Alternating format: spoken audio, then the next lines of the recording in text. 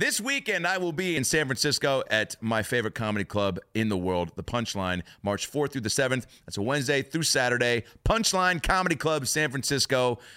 Recorded my album there, Read the Room, which you can go back and listen to, and then come to the show and hear a brand new hour. I can't wait. I'm bringing my boy Jeremy Shockley to play some guitar, do some improvised musical crowd work. It's going to be a lot of fun. March 4th through the 7th, Punchline, San Francisco. Get all these tickets at adamraycomedy.com. And then I've got other shows in L.A. I'm doing the Kevin and Bean April Foolishness show on April 4th at the Microsoft Theater with Steve-O, Jeff Garland, Adam Carolla.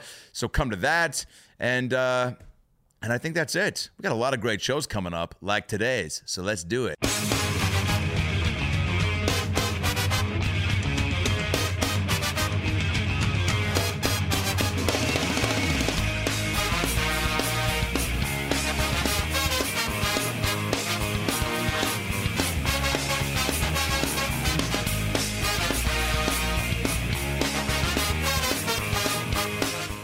Keep it cash. I got my emoji hat on.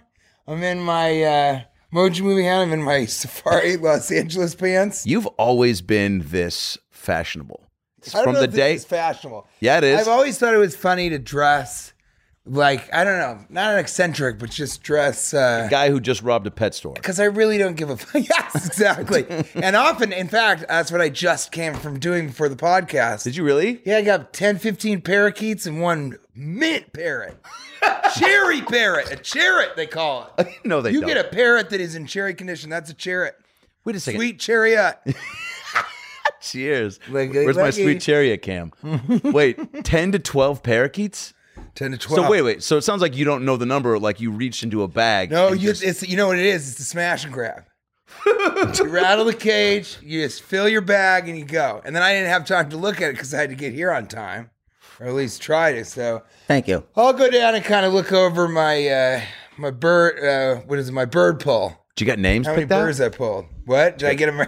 Did you get names Oh, picked out? I move them on. I have a fence, and so I move them on the parakeet black market. Oh shit. Yeah, it's real. That's it's, lucrative. it's a lot, and there's not much money in it, but it's kind of. You're not doing it for the money. It's the juice. For me, just like Tom Sizemore and Heat. For me, the action is the juice. Oh, that's a good size more. Passion project. Yes. And it's going really well. Just got into Tribeca. No, okay, so I have big. Okay, well, where do you want to news. start? Where do you want to start? Let me just start first of all with, it's so good to see you. It is. It's so funny that now, because I live in Manhattan.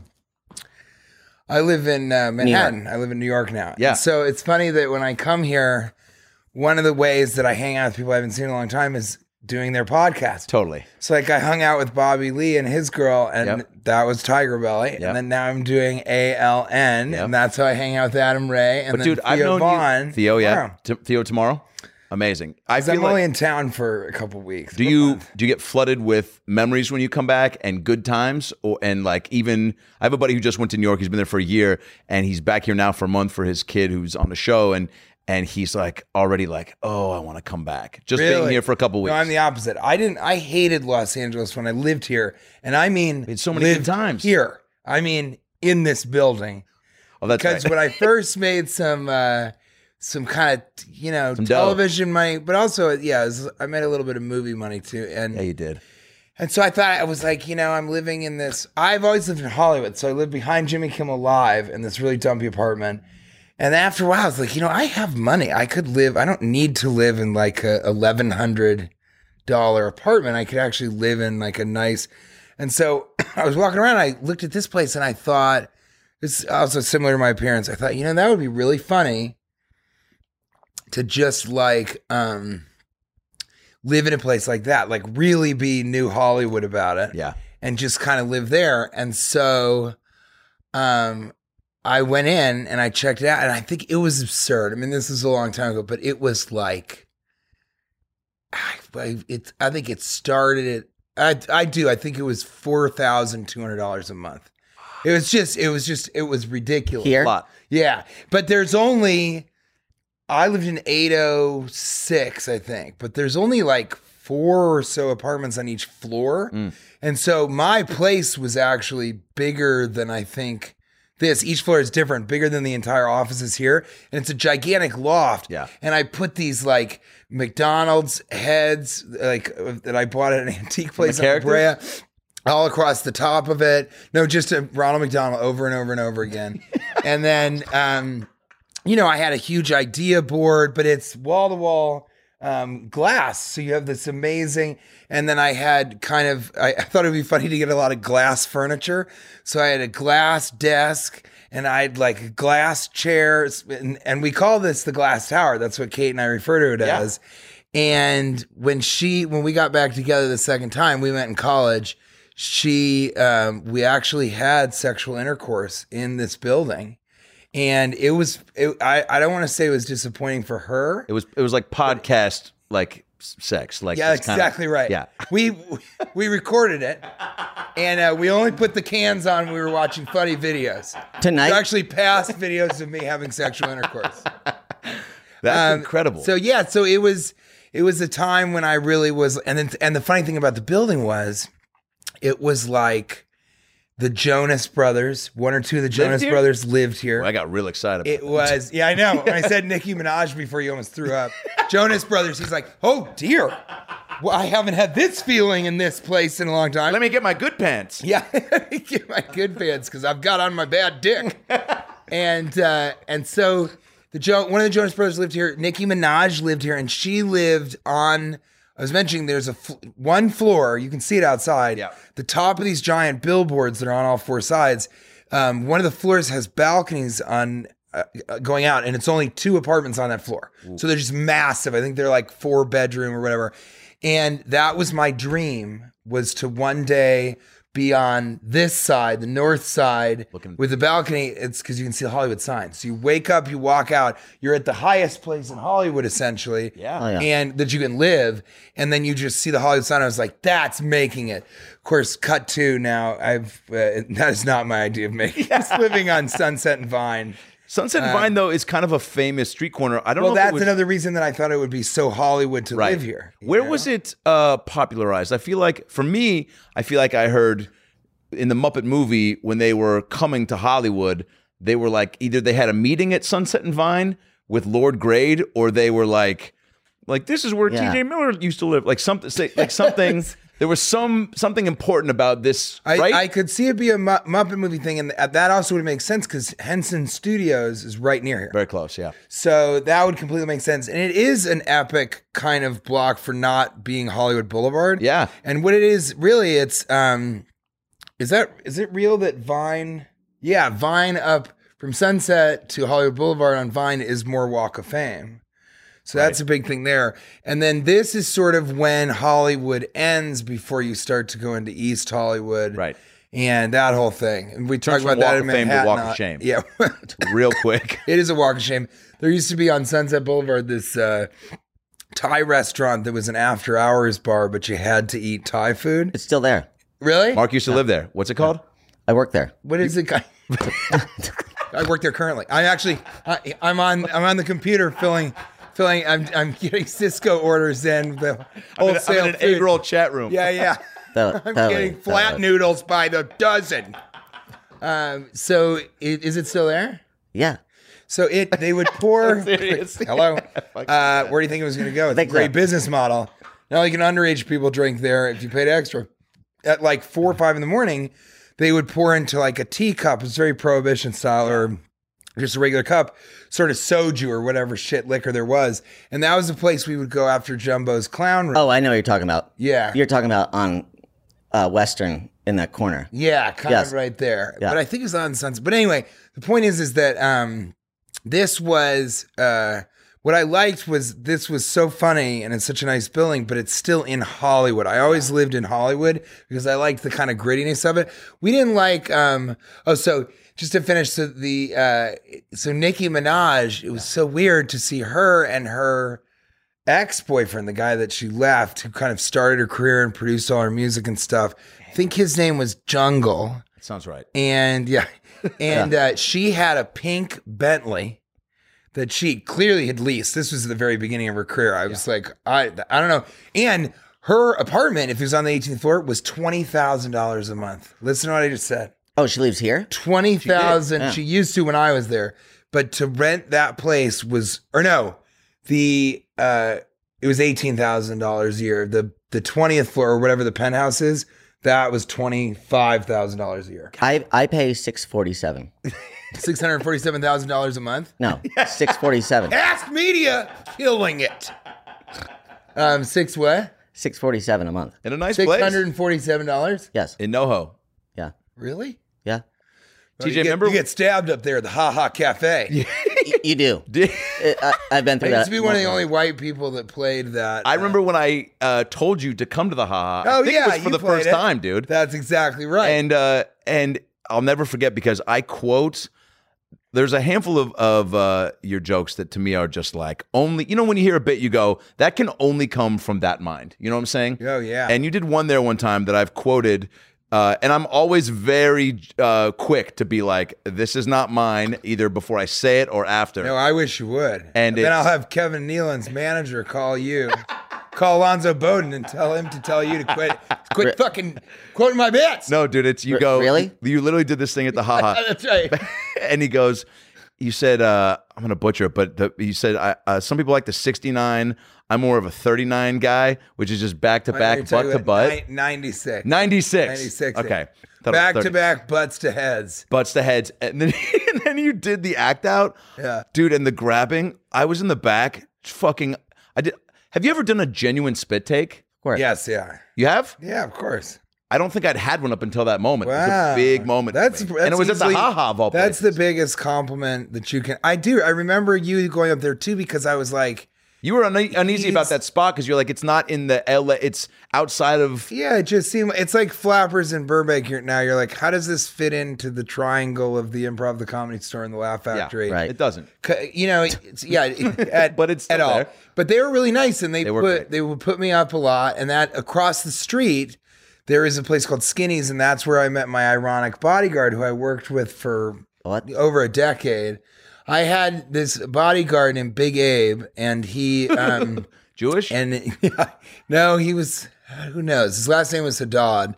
He was like 6'8" and Good bodyguard, son. 350 pounds. He's just gigantic. He really made me feel small. That was one of the fun things being around him. And so I met him there because I didn't have my ID, but I wanted to get a drink before the because there's no place to really hang out at the Ha Ha Cafe. There's no like green room, of course, but so I went across the street to have a drink, and I didn't have my ID, and he was the head of security, and he said, you can't come in without an ID. And so I explained to him my resume until he was like, shut up. You're that guy? What did he And I'm stop like, on? Yeah.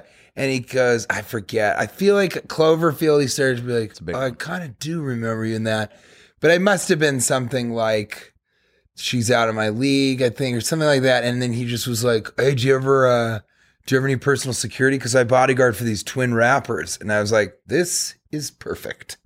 And so I kind of worked with him for a really long time, and he would go to events with me. Wow. He almost tangled with Justin Timberlake's bodyguards because I tried to grab Timberlake And touch JT? yeah, grabbed him. Said, Justin, it's me, TJ from Yogi Bear 3D. Come on. And because he was Boo Boo, and his bodyguards were like, hey, and then my bodyguard was like, ugh, and they just like got into each other all over me when I just talk Boo Boo, I just want to talk picnic baskets Now that's with the JT, that's the sequel.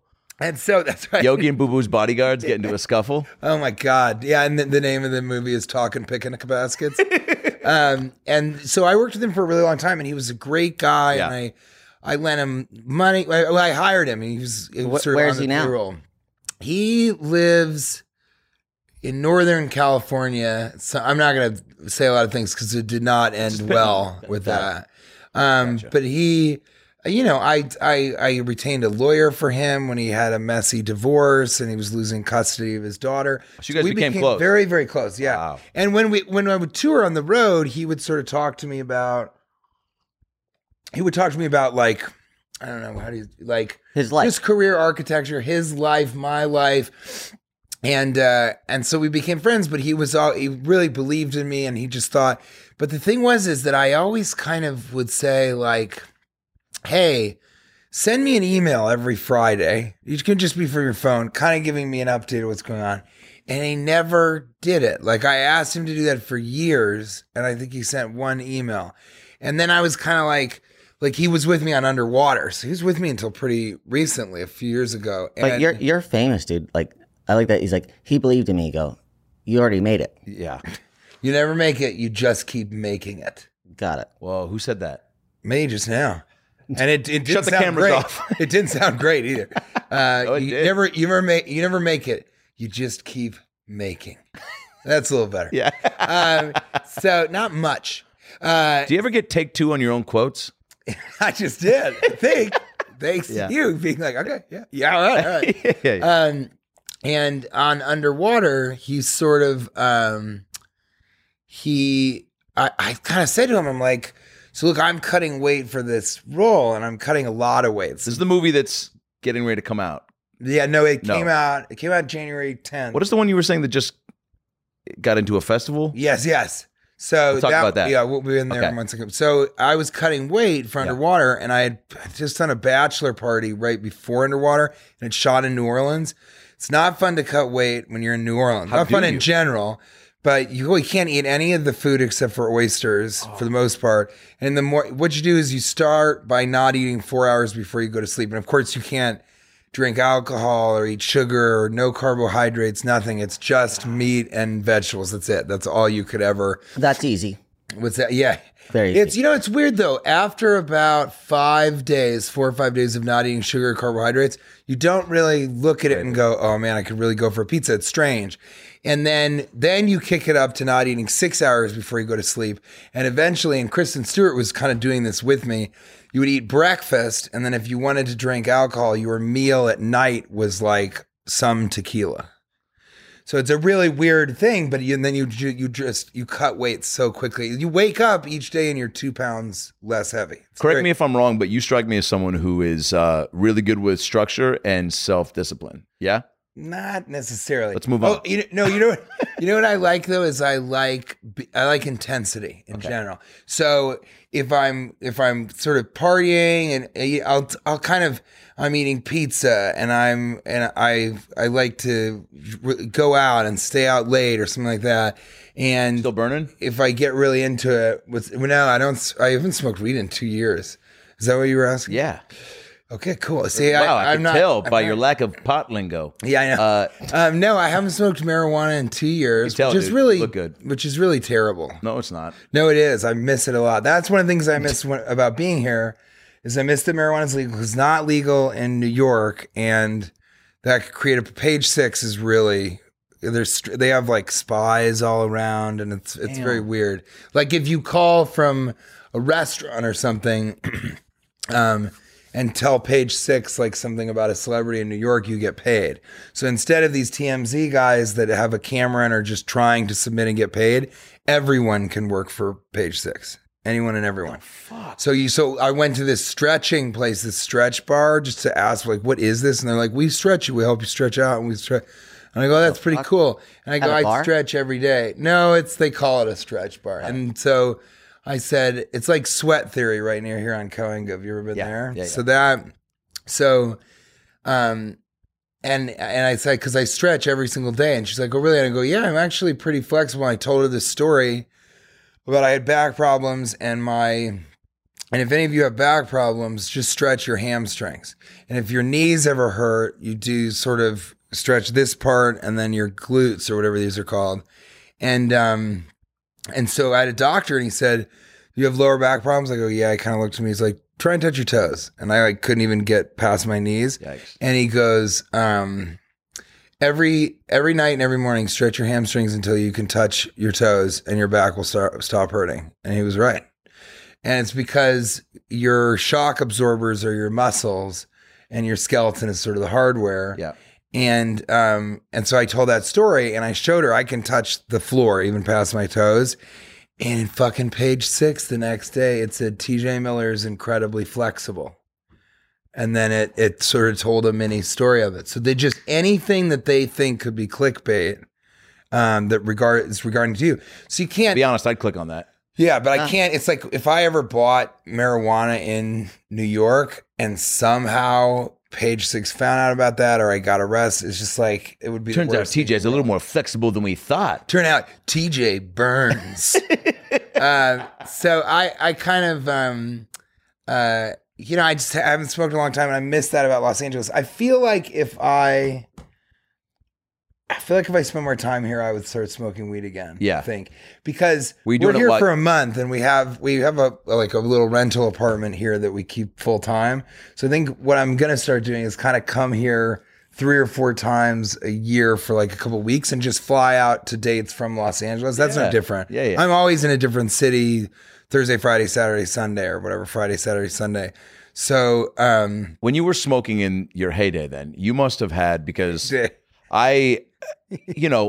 of all, I met you when you were on Carpoolers. that's back in the heyday as we called weed. Hey, It was that far back. Remember Carpoolers? what do gay horses eat? Horse dick. That used to be a joke. I did that joke when my Comedy Central. Really?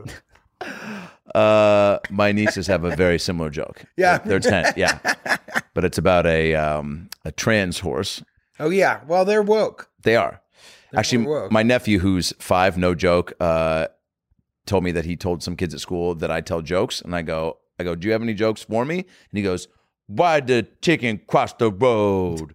I go, first of all, just love your delivery. I don't know if this is Dice or like Seinfeld with a little bit of Rodney. This is good. And he goes, why'd the chicken cross the road? And I go, why? He goes, because he had to go poop on the other side. Yeah, which is a good reason to cross the road. That's what I said. I said, And that's this joke good it just timing, makes too. sense. The timing's great. And then he goes, why'd the elephant eat the giraffe? I'm like, first of all, did not know that was possible. What fucking nature dogs have you been sneaking? Yeah, and he goes, why'd the elephant eat the giraffe? I go, why? He goes, because he wanted to. Wow. You know, a lot of these are Rock both solid. jokes and explanations of motivations. That's Yeah. his style of humor, explanations of motivations. That's great. Also a Special great name for an album. yeah. He's on his way, man. Explanations and motivations. He's Or if Color Me Bad reunites, that could be track 5. yeah, explanations of motivations. Did you- lick? Find my way downtown to the downtown station. The chain gives off 90s R&B vibes. Yeah, I What is gotta the have it. chain? When did you get it, and what does it do? This I ironically got a chain a long time ago. I just think it's funny to look funny. It just makes me laugh always when I been that look way, in when I look in the mirror and I look like a complete idiot. And it's also there's something funny to me about Kate and me being in public and me looking like this, which she has no problem with. She likes these pants for reals in earnest, and she thinks the chain's cool. It's a big deal. And I asked her, should I wear this Sag Harbor hat, which is like a place in New York where her father lives, wear the Emoji Movie hat? And she was like, the Emoji Movie hat? Why would you not wear that hat? And so it's funny for me to be next to her because she's like this very elegant, cultured, redheaded, beautiful girl. And then I'm kind of like this ding dong next to her. And it makes me Can we feel bring like back that word, please? it's inspiring. I think so. I think it's It's great. very flattering. Ding dong. And Affable and delightful and silly. yeah, Kind of it's dumb. not too mean. No, it's not too mean. This ding dong. I like jabroni too. My cousin told me this jabroni. Yeah. Doesn't mean anything. My brother-in-law's bringing back broad. Really? I don't think it's It's not going to good work. move. Yeah. I think I'm not gonna actually trying to work at all. discourage it. But yeah, that's not going to work. Hey guys, Adam Ray here for the About Last Night podcast. Hope you're enjoying the episode. Man, it's good to be back. And you know what? The best part about being back is sharing the goodies with you, the fans. I love candles, okay? You know from listening to this podcast, we've always had candles living around the apartment and now my new place. And I'm tired of buying the bullshit candles from the store. I want some personal touch. I want something handmade. So that's why I found Hangover Candle Company. That's right. Homemade by a bartender in Fort Collins, Colorado. He's a big comedy fan, podcast fan, reached out, said, I love the pod, would love to send you some candles. I'm like, I'm not comfy giving you my address. He's like, come on, trust me. I was like, all right, let's roll the dice. Boom. Now I've got fucking 40 different flavors of Hangover Candle Company candles in my place. They're cut, sanded, poured, packed, and shipped, all by him. And you can choose from over 200 different containers, okay, to build your candle in, and over 40 different scents to create your own smell. You can customize your own scent. Shit, man, they've got flavors like fucking root beer, apple pie, cinnamon stick, coffee, fresh cut grass, hazelnut, lavender, leather, maple syrup, peach, pine, sandalwood, spearmint, sea breeze, vanilla bean, watermelon. Go to Hangover Candle Co.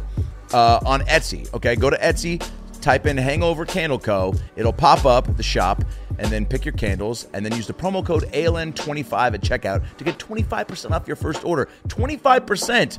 Hangover Candle Co. is on Facebook, Instagram, Twitter. But again, go to Etsy, type in Hangover Candle Co., find the candles and the smells you want, create your own, and then use ALN25 at checkout to get 25% off your first order.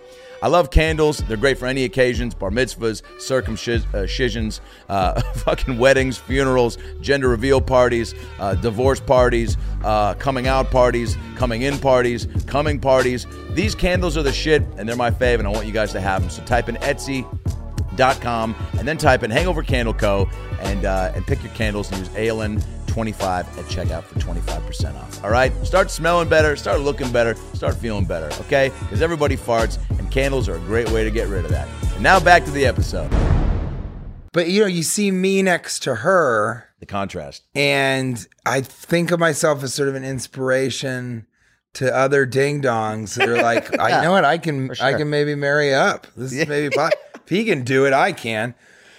I know, I was in a movie, She's Out of My League, and when people come up after shows, they go, She's Out of My League is my favorite movie, and it's always a dude kind of like me. What? Favorite movie that you did? This is what guys say to you. Yeah, so a guy will be like, She's Out of My League is my favorite movie. It's so good. It just is. And they're always with a girl who's like much better looking than them, but they're always kind of funny. And so it's like they really do look at me and they're like, he has a toddler body and he looks like that and dressed like that, but he's with Kate maybe one day. And so I just think that that's very funny, but that's where the chain came from. But then I started getting into gold in the Los Angeles Gold District. In fact, my wedding ring, which is a gold nail, and our company is Glass Hammer and Gold Nail. This was made for me by these girls in the LA Gold District called the Gold Sisters, and they don't have a phone or an email. You just have to go and hope they're at their booth. Is it Tracy Gold from The Growing Pains? I think it's gotten that bad for her. And so I would buy gold, and then I had kind of good taste for the links and knowing what happened. I've done this with watches too. And then I would flip the chain. So I would make money off of the chain and then go and get a different chain that I liked. Whoa. And then so I had a wheat chain that was really good, but these Russians at Vodaspa stole it, which is a place on Santa Monica Boulevard. Yeah, I know. It's very frustrating. And but then this is a Byzantine link that I got in the LA Gold District downtown, and this is a 700-gram link. And so it would be, and these are all 14 karat. You can't move 18 karat gold chains anymore. People don't care enough. Yeah. I mean, that's great. Sorry. No, the delivery. I think you and your little, is it your nephew with the? Yeah, I think you guys could do a double act. Why not? Definitely. That could really happen. By the way, cut to me just bombing in like Poughkeepsie somewhere, just calling you on the phone outside after. Dude, I gotta be honest, man. You're the one that pushed this through, and I think it was a bad call. No, I can't do it because we took the nephew out of school. And I promised his parents he was gonna. Yeah. So I know a lot about it, which I think is. Like for me, I think there's a lot of people that I would see would have an interest in. They all have Cuban links, and you can't make any money off that because they just go by gram weight and the scrap gold price. So the only way to make money is to buy things that people can't find anywhere else, and then convince somebody to pay more for the labor costs, is what we call it when it's a Byzantine and it's not made by a machine. All the Cuban links are made by a machine. And this is like a Russian link that nobody, and I like this, but I'll flip this, make like $400 or $500 and then buy a different chain. So that just got interesting to me for some reason.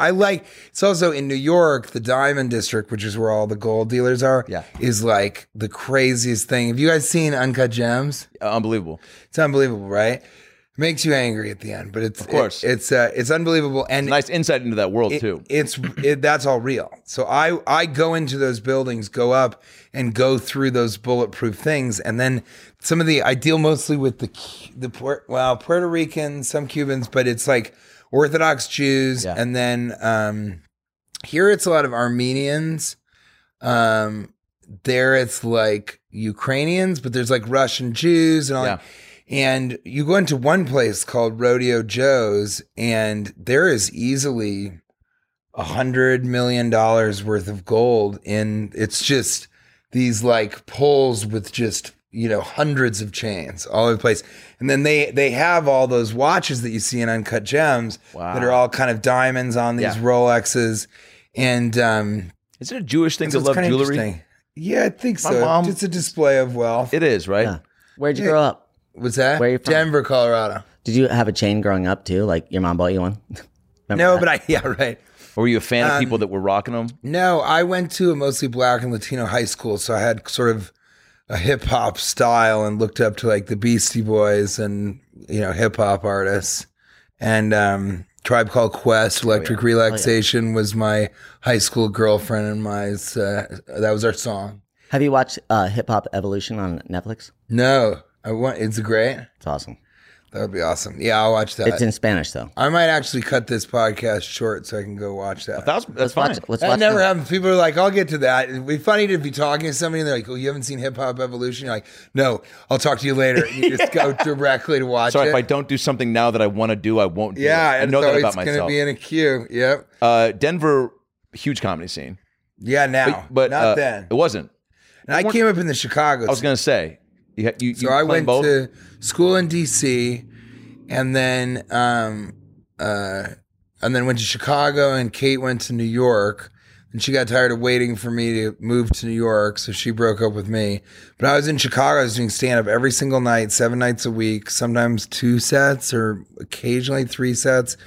And then I was doing improv classes on the weekends, working a day job, and taking acting classes and voiceover classes and casting workshop, casting director workshops. Did you have any time to And- put in the work? What do you mean? That was a joke. Okay. See, I don't get any of his slang. It's like a West Coast thing. No, it's a slang. His It slang a is a West Coast thing. It's a Jewish slang. It's a Jewish slang. My love don't cost a thing. But it never has. It's never had. you're In very fact, I've generous. often had to pay it. Pay to give it away. Pay to give it away. The next song by Color Me Bad. The next EP. Really? Really, I love them. Really. So on the edge, waiting for another CMB single. I saw them in concert last year. Did you really? Yeah. And? I told you I want to get Belle Biv DeVoe, Ricky Bell on this podcast. Yeah. Yeah. Oh, that would be amazing. Right? I agree. Belle Biv DeVoe might have been the top roller skating soundtrack in 1994. I had a Right? show. Yeah. I had a show on Comedy Central called Mashup. Yep. Remember that? So good. And That was a great show. That was a really funny show, and we would do these word mashups. That was and so good, One by of the them, way. I know, but the director was such a fucking asshole. Oh, really? And he was so weird and like demeaning to the girls on the set, which is hilarious. Oh, I remember you Later. telling me that. But he Tell people what the show was. I so you just can go back and watch I it. couldn't work with him on a second season. They wanted a second season, but I was just like, I can't do this. And you couldn't get a new director? No, because we had created it together, so it didn't work. We both sort of own the idea. That happens a lot. Sometimes when you're like, "Whatever that show, it was a great show." That's exactly what happened. Creative differences. It's like a tick. But the show was stand up, and then they've done it many times since this. But yeah, but not that way. we would sort of stand up would do a bit on stage, and then it would cut to people kind of acting it out, and you seeing it played out. Mid-bit, right? It was cutting back and Yeah, forth. cut back and Yeah, forth. it was It was clever. really stylistically, it was really cool. Looked great. But we had word mashups, and one of them they would be like, well, I'll just tell you the one that it was about Belle Biv DeVoe. Mm-hmm. The word mashup was Taco Belle Biv DeVoe, and so that's what you would do. You would combine two phrases, and then we would show what that would be, and it would be those people singing about Taco Bell and their favorite tacos and all that stuff. And so the show was really, really funny, but that was one of my favorites, and we never did it because we wanted to get Belle Biv DeVoe. Hell yeah. We went after him. They weren't into it. What would that be? So wait, so combining like a now that we found Grub, what are we gonna Exactly. do? Grub is great. That's Heavy D and the boys. Yeah, was that? great. That's yeah. Heavy D and the boys. Yeah, but it is? we were having a lot of fun. Oh, Poison's Belle Biv DeVoe. Yeah. I just Yeah. Uh, confused. This Gordita's poison. See, and that wasn't as funny as Yeah. his. Who cares? No, who's that's great. saying That's it? just too real. That's That just is like too that's real. on the That's nose. right. Taco Bell is going to probably reject that campaign song. Um, Did you That's a lot to be doing at one time. Casting Nacho. workshops. Oh wait, keep going. I can't. Now it's gonna be me doing this for the rest of the show. No, I don't want to Just move be like, on from this until you get two more fireballs. The nacho taco is my choice, and I might get nachos too, like something like that. That was a long way to go for not much, but No. that's also the name of my next album. It's a collaboration with Bell Biv Color Me Bad. I was happy. Yeah, that was like great. Yeah, okay, there you go. So yeah, I was doing a lot of stuff. Who told you to do that much, or was it always in you when you were like, if Well, this is what I'm going to do? I figured that, first of all, I was sort of driven by this kind of mission statement that was outside of myself. So it wasn't really about becoming successful. I just wanted to be the best comedian I could and try and become successful enough to make as many people laugh as I could. So that was actually the impetus behind film and television. I always mostly just cared about stand-up, which is why I live in New York now, because I can do 3, 4, 5 sets on a weekday and then even more on a weekend. Yeah. And so I like that intensity of that kind of work ethic. And I saw my father and his work ethic, and he wrote the books on personal injury law in Colorado.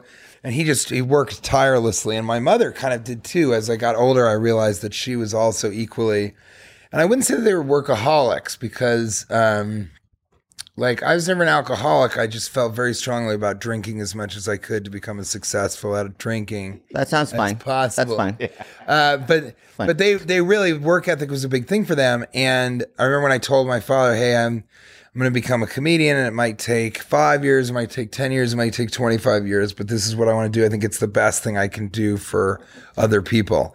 And he said, well, only 2% of the people in the Screen Actors Guild make a full-time living in acting. And those are the types of fucking Where's that stat from statistics to, that though? were just in his head. He just knew that off the top of his head. And I said, yeah, I know, Like in but Danny Bonaducci's diary? Like, how did he know that? yeah, I do know that he kept reading Danny Bonaducci's diary. Oh shit. Yeah, he got access to it. He would revisit it every 3 months. That's really weird.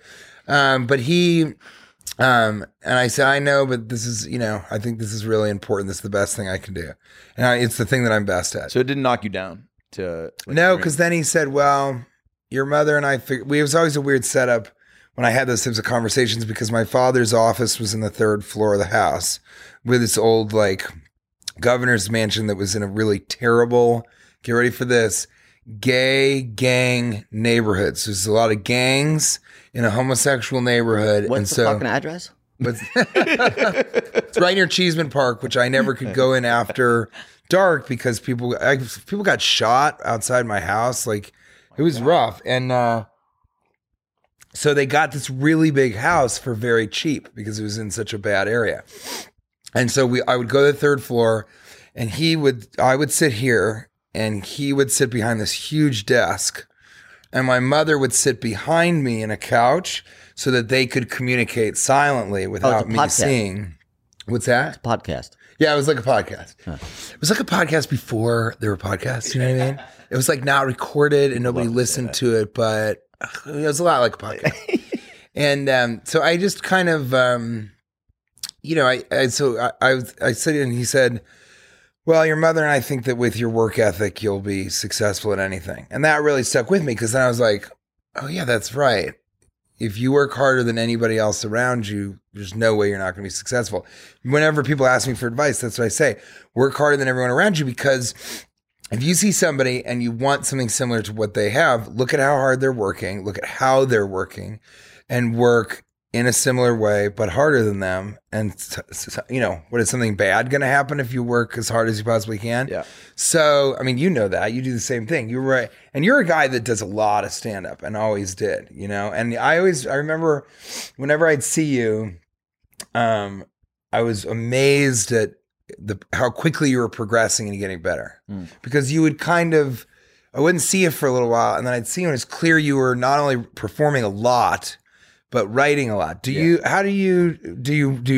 Do you come up with an idea, work it out on stage? Do you write the bit beforehand? A little bit of both. And even, I wish I had the discipline to sit down And I think I heard like Whitney at one point say that she was like, I get up at like 7 to like 8:30 and write. And I was She's like, crazy too. And I've never had that. And look, I have had times where I'm like, I'm going to sit down and flush out more some of these ideas that I've had. But a lot of the times it's when things hit me, the more I was doing stand up, the more I conditioned myself to start seeing things, seeing the jokes before I really had to write them. You know what I'm saying? So it was like, even just this last weekend with my nieces, there's about 3 or 4 things that went down. And I was so dialed in to immediately be like, oh, there's something there. Note, or wow, there's a lot there already that I'll jot down. And then I'll either take it to stage that night, or if I'm feeling, fun, or if, which I always try to do. And this is another thing that I always admired about you is the looseness and the comfortable factor mixed in with the like, almost like in an audition when they say improvise, but within context of the scene. You've always been good about keeping things like contained. That's a good point of how I did it, because I did a lot of improvisation in Chicago. Totally. So I always improvise. And you like to bring that to the stage, but it's always like, seems like it's got a purpose, Yeah, and I think similar for me, the way that you work. And then also, a lot of times now, sometimes it comes out of conversations with Kate, because she's really, really funny too. Which is very strange as well. It's weird to be around somebody who's like really, really funny and also really, really attractive, because then you're like, why did I get fucked out of one of these things? And so did you know that a woodchuck, how much wood would a woodchuck chuck if a woodchuck could chuck wood? My favorite. Did you know that a woodchuck is not a beaver or anything like a beaver? It's a groundhog. Mm-hmm. And that chucking wood is not chewing wood. And if you think about it, chucking is throwing something carelessly. So people have asked me that question forever, but we found out the answer like a couple of days ago, because how much a woodchuck is a groundhog. By the way, they got fucked. I'm turning this into a bit soon, but they got fucked on Alonzo Bowden would love this because I'm testing out material. They got fucked on the name. They were called a woodchuck, which is an awesome name. And then they're like, no, actually, we're going to call you a groundhog. Fucking You're going to be the hog in the dirt. A dirt hog. What? It's racist. It is. In a way, it really is. In a way, it really is. But how much wood would a woodchuck chuck if a woodchuck could chuck wood? Not very much, because groundhogs have very small arms. And chucking is just to throw carelessly. Yeah, you dick. So we answer the question. So sometimes it'll be something like that, and that's very absurdist. But then other times I have a big chunk on like how bad technology is for us, and that's you're talking about your Netflix yeah, brilliant. That's so good, a real thing. And also, I mean, again, and this is again why you've always been one of my faves to watch. First of all, and this probably comes from your, I don't know, theatrical, just the showmanship of you on stage, which I feel like I didn't truly pick up on until I started to get into it more and see people that I liked and go, oh, when you're on stage, man, it's a show. Like just standing there and telling jokes. It's like, dude, go do that I mean, look, you there's gotta be engaging and moving, and everyone has their own energies and point of view, but like, I don't know. And now what you're doing on stage is just like truly taking advantage of everything. Yeah, it's a one-man philosophy circus. I mean, it has juggling, terrible ventriloquism. The audience plays the slide trombone. Like, it's a fucking... The ventriloquist dummy has a... Smaller ventriloquist dummy that has a smaller ventriloquist dummy that has a slightly larger ventriloquist dummy. Good. Yeah. You did a bit once. There was one of my favorites again where you about going in. I don't know if you still do it. You probably did it on a special about going in for the high five at the wrong time. Yeah. That's a true story. Yeah. It's just the idea of some guy being like, I don't have to work tomorrow, and you're like, yeah, and he's like, my uncle died, and you're like, no, and you slowly wipe their face, and you're like, I'm sorry this happened. So it's and those jokes are kind of absurdist observational. You try to have a balance of that stuff with more. Yeah, I'd like to do just absurdist, but what I'm realizing is that people come up to me after shows, and some people will be like, that thing about being a burp farmer is just amazing, man. That's so silly. It's just ridiculous. Or there's a joke that I'm doing right now that Brent Weinbach loves. And I think I already did on a special, but it's like, sometimes if I go home and after the show, if I'm lucky, Kate will give me a little bit of this, huh? Maybe a little bit of this, yeah, maybe some of this. Okay.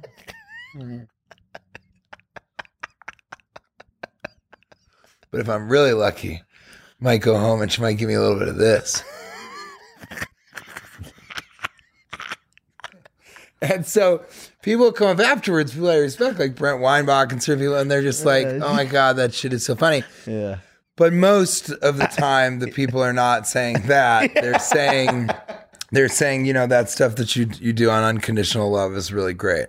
You should keep doing that. Or the Netflix stuff is really good. yeah. So yeah, I have to sort of do a balance to do what I. Do you run bits by her? Kate? Yeah. No, because sometimes she won't like stuff that is not only funny, and it pisses me off. Like I was doing this joke. Sometimes she will give me notes after a set, and I'll listen to them. I don't take any of them, and sometimes I yell at her while she's doing it. I just go, "It's what you sound like." No, she'll give me notes, and if there's good ones, I sort of take them. But one time I asked her, I was like, "What do you think of that Red Bull vodka bit?" It's just a one-liner I do within the trombone section, and it's does anybody hear like Red Bull vodka? And they're just like, yeah. I was like, yeah, because we like to be awake when we pass out. That's funny, you know. And she was like, this is real. She goes, it's a little passe. And I was like, what? And so I don't really ask her about stuff anymore because that's not even just mean. That's like, it's not even condescending. It's like disregarding. It's like, ugh. No, I wouldn't. It's not something anybody should be doing, much less you, you know? So that was kind of a thing where I was like, ugh, I don't know about that. But then, then other times she has a great idea. And one thing that what I will do is I'll call her before shows almost always. And sometimes I'll just kind of, the audience doesn't look like it's going to be great, or we're in town and it's not, and I'll sort of say, what do you think I should do tonight? And she knows my act so well that she'll say, you should do the Cats thing. I love the Cats thing. Or she'll say, do the Cats thing. But then I have a big chunk on ethnicity right now, mostly about whites. Oh boy, what do we do? And I'm looking at you. Yeah. Looking right at you. Go there. And your half unbuttoned shirt with your white ass clavicles. Fucking Jesus. Fucking Christ. So I do a whole ethnicity chunk, and she doesn't really like that because I talk about being a maybe Jewish, and I don't know. She just gets touchy because she knows that the media just loves to. And Kate's a real person. Me. She's a what? Real person. Yeah, Google her. Bring her up. Yeah. Isn't that part of what you do? Yeah. No? Well, you have the laptop. That's the only reason. Yeah, what are you surfing back there? Yeah, you're still in that egg roll chat room, fucking buying wholesale for the Thai after hours drink. God damn it. Get off that thing. Find a picture of my fucking wife, you son of a bitch. Oh, you're married? Really? Really? Really? No, really? You're married? So yeah. Really? Oh yeah. Teach, wait, when I first met you, it was when you just got Carpoolers. It was at Gina McCarthy's casting office. I don't know if you remember that. Yeah, I mean, I remember Carpoolers. I remember Gina McCarthy. She was really good to me. Good to you, too. Great right? to She you, was yeah. great. They're pretty good to me. It's funny you say you were doing a lot of stand-up. I know when I know you, but it's like, dude, you were doing exactly what I wanted to do, which was do the stand-up and then go, hey, TV show. Hey, TV show. Hey, movie. Good to see you. Yeah. And just, you know what I'm saying? She's Out of My League, which I feel like was, don't you think like a breakout part for you to really go? Oh yeah, in a big comedy where people that were was like, I was the star of an ensemble cast. Like we were all the stars of this ensemble. Jay Baruchel was the guy, but the movie was a lot about the friendship. So yeah, that was in Cloverfield. You can't even see me. I was like, it was like I see that's another voice acting gig. Yeah. How much did having like because and obviously you've done so much killer VO work, but like having your pipes when you were doing voiceover. Oh, Jesus. God, I need to burn one to know what's going on around these parts. Put that in your egg roll and chat about it. Okay. Son of Please a make that shirt or show. Really? Yeah. Finally, someone told me. Did in your voiceover class, did the teacher, because you've always had this set of pipes, they right? Smoke cloves and just scream all the time. Did they smoke weed? Say like, you're going to be fine? Or were they like, did they try to give you direction? Because they were like, almost. They're like, you should smoke cloves and marijuana and yell a lot in your comedy. And then eventually you'll sound like a chain smoking drag queen and people will recognize you as the Mucinex Man, No, I think what was interesting is the acting class. I went to Leslie Kahn here. me too. And I've wanted to do. He's great, right? Great, yeah. And comedy focus. So that was something that the two of us could really. Because I don't really love actors. Like, I like movie stars. I get along well with movie stars, but I don't like actors because they're so self-serious, and I never wanted to take like an acting. So that's why Leslie Kahn was great, because she was so comedy focused. And what I found is the way that I was killing in these auditions and in class was the improvising that I was doing. So I started never doing, and that's how I got Carpoolers. I kind of actually wore underwear and printed out a backdrop of books, like I was in a library. I did this ridiculous thing. And Bruce McCullough from Kids in the Hall, he created and was directing the pilot episode, and he was like, oh, that guy's ridiculous. And then I was always improvising in these auditions, and nobody else would be improvising, A, because they were scared, and B, because that was not their background. They were actors. Also, we hadn't really come up on that time yet where comedy was really like encouraging that, right? Wasn't this almost like pre-Apatow? Yeah, I would say, yeah. Just on the cusp, maybe. Yeah, he was, but it wasn't as known that that's what people are doing. Yeah. And I never fell in with the Apatow crew. I could never get in to their aesthetic and stuff. Like, I kind of knew Seth Rogen and liked him. Which is weird because what you're doing is so that world. And I have a lot of theories about why that is the case. But rather than kind of upset Judd Apatow. Sure. Jay he's in the Baruchel chat room. Let's see what he says about it right now. He's into you. Ask him about those flat noodles. He's cool with you. He's cool with you. He's really? Yeah. It's a big gamble to do all that, by the way, because I remember being I'm one of those people that was so self-conscious about doing something that was too wacky. And, you know, to her credit, my mom would always be like saying she always had these weird quotes and stories of like actors, like, you know, Ving Rhames once went into an audition for Grey's Anatomy and dropped the N-word 15 times, and that's how he got the job. I'm like, he was never on that show. She's like, you haven't seen the whole show then. Like, whatever it was, she had these stories. She speaks suspiciously like your nephew. Yeah. Yeah. Why did the tiger eat the mongoose? Where did Ving Rhames get the job?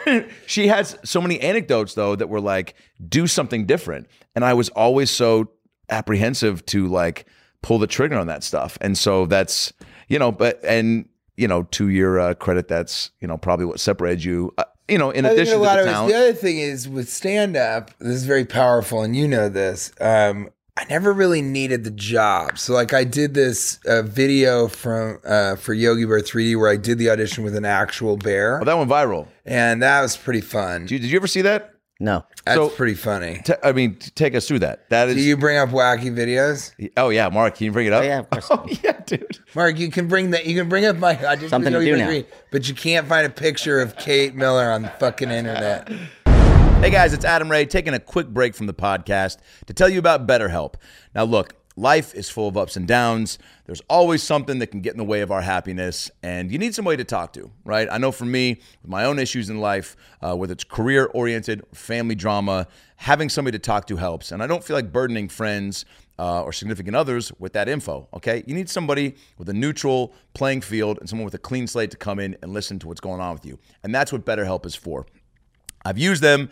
They're phenomenal. What they are, okay, is a online counseling resource, okay? Video chatting, texting. It's basically connecting with a professional counselor. Again, somebody that is unbiased and coming in that is a professional to help guide you with whatever's going on in your life. Privately online, okay? So it's convenient. You can do it at your own schedule, all right? Out of your own home, which is great. A lot of these places, you need to go somewhere. It takes time out of your day. Maybe it's too far away to go to where you really want to get to. This is out of the comfort of your own home. You can schedule a video or phone session, plus chat and text with your therapist, who are all licensed and specialized in things like depression, stress, anger, LGBT matters, grief, relationships, sleeping, trauma, anxiety, family conflicts. I know I've dealt with a lot of that in the last few years. Anything you share with them is confidential. It truly is a pretty phenomenal resource that they've created. And these counselors, there's over 3,000 U.S. licensed therapists across all 50 states. And 4 communication modes, again, text, chat, phone, and video. If you're not happy with your counselor for any reason, request a new one. No additional charge. Because it's all about finding somebody that relates to you, you feel comfortable with, sharing the info that you'd like to get some help on.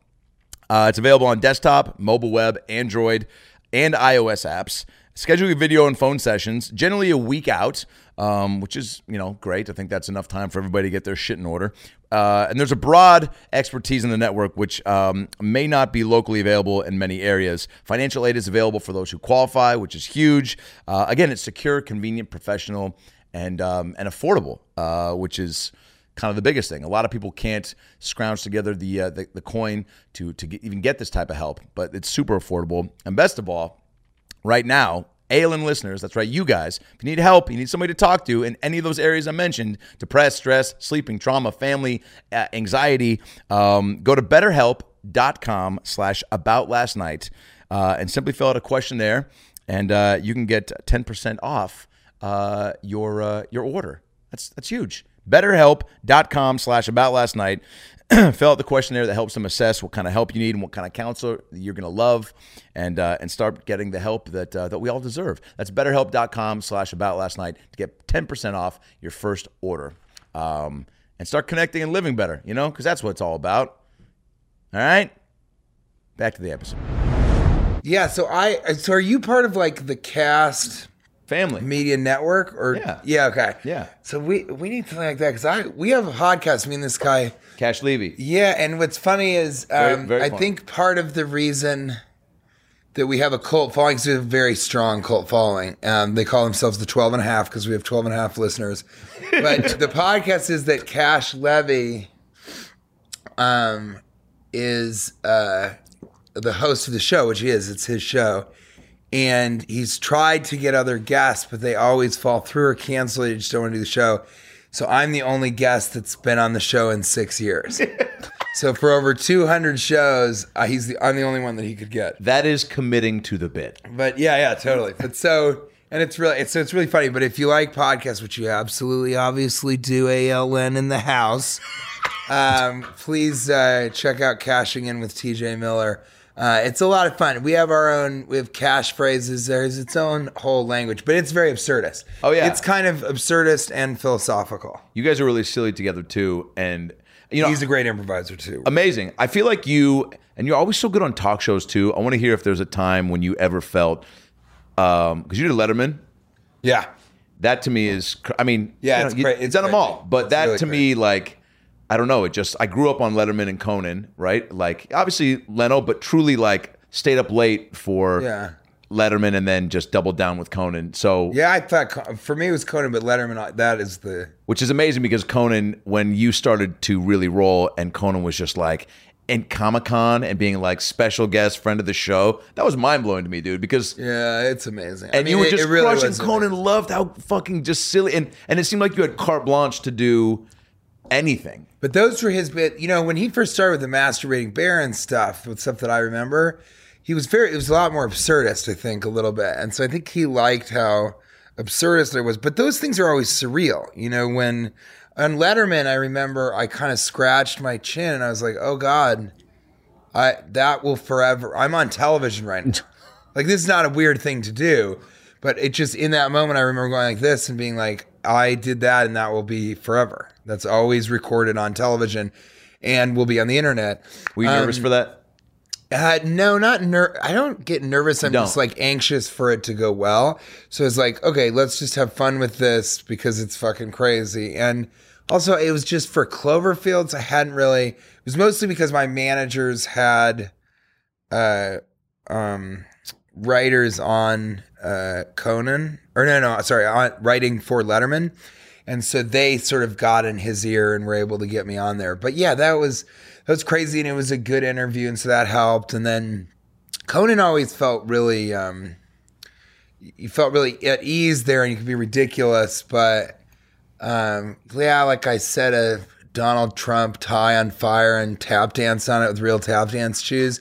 And that wasn't even, I'm not a political comedian and all. It's just, when I was getting ready for the show, I saw that I had a black tie that was actually a Trump brand tie. And I was like, that'd be kind of funny to set it on, just like, what is the most ridiculous thing? Yeah. But, to your point, and I'm sure you've had these experiences, but those times when people that you think are iconic even know who you are, much less like your stuff, is very strange. Just today, Christina Shams, who used to book very well. So she knows Norm Macdonald really well, and she relayed something that Norm Macdonald said about how much he liked me and what he thought.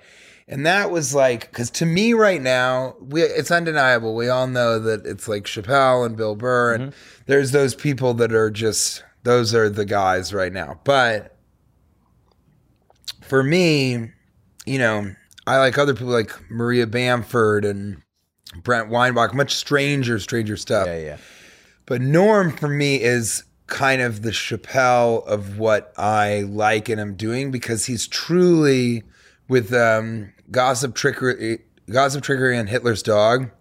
Also a hilarious name for the special and the way he ends it. But that is a perfect comedy special. And I think I'll look back at it like Richard Pryor Live from the Sunsets or Steve. Honestly, that special for me was like Steve Martin's Live from the Hollywood Bowl, because it's a perfect nihilistic special and he has such a specific voice. But now the philosophy of what he's doing, talking about death, and that come from a long line of people who died. And it's, he's really, really, really good. So to hear that is just absolutely mind blowing. Yeah, I was curious because you, again, and going back to when you said you get along better with movie stars versus actors, I get that. I guess I just put then movie stars in a more, comedic category, to where they feel like more comedians to you, which is what you came up on and knew. Because serious actors, I think it's right? that they're not as talented like me. They're they kind look of up to you. bullshitting their way through. No. I mean, I think I don't consider myself an actor, even a very good actor. I just think I'm a good comedian, and I know but you how crush it. to act. But I know how to act naturally, and then I'm doing the comedy in between. So it's the comedy that is making. I'm never going to do a serious movie. I don't want to ever be like, this is my eternal sunshine of the spotless kind. That's not interesting to me. So, it's more that. And then movie stars just kind of like, I'm friends with Mark Wahlberg and Kristen Stewart. What? And I'm kind of, this movie, in fact, we found out today, right before we came to the show, that the film I did with Drew Barrymore, The Stand-In, got into the Tribeca Film Festival. Oh! That'll be the first thing that I've Jeez. done that got into Tribeca. Congrats. So that's First really thing you've exciting. done that got in? They got into Tribeca. No, I had 2 shorts go to Sundance back to back, and then Our Idiot Brother went to Sundance. So I've been in certain things that have gone to Sundance or South by Southwest. Dude, but that's incredible. Yeah, this is a really big deal because I saw it. And, I was in it, but I saw the final cut to do some notes. It's Jamie Babbitt who directed Silicon Valley, Marvelous Miss Maisel. She did Girls. She just did a Russian Doll. She directed a lot of Russian Doll. So she's just brilliant. And Mike Judge, actually, she must feel this way about what we're talking about. Mike Judge thinks that she's a prodigy. Mike Judge is like, she's a prodigy. And so she's amazing.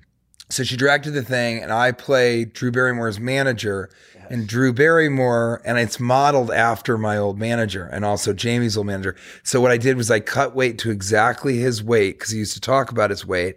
I got the exact same haircut, the same stubble, and I dressed exactly like him. Who is that? So I feel like, You'll know? Yeah, you'll know. Okay. No, I mean, what's funny about it is not who I'm doing, but that he himself is such a manager. And I no longer work with him, but it was like an amicable split. So I don't want him to think that what a good I'm move. being derogatory. But so I did that. And then I saw the movie, and Drew, she plays a movie star who is felled, like the media goes after her and destroys her.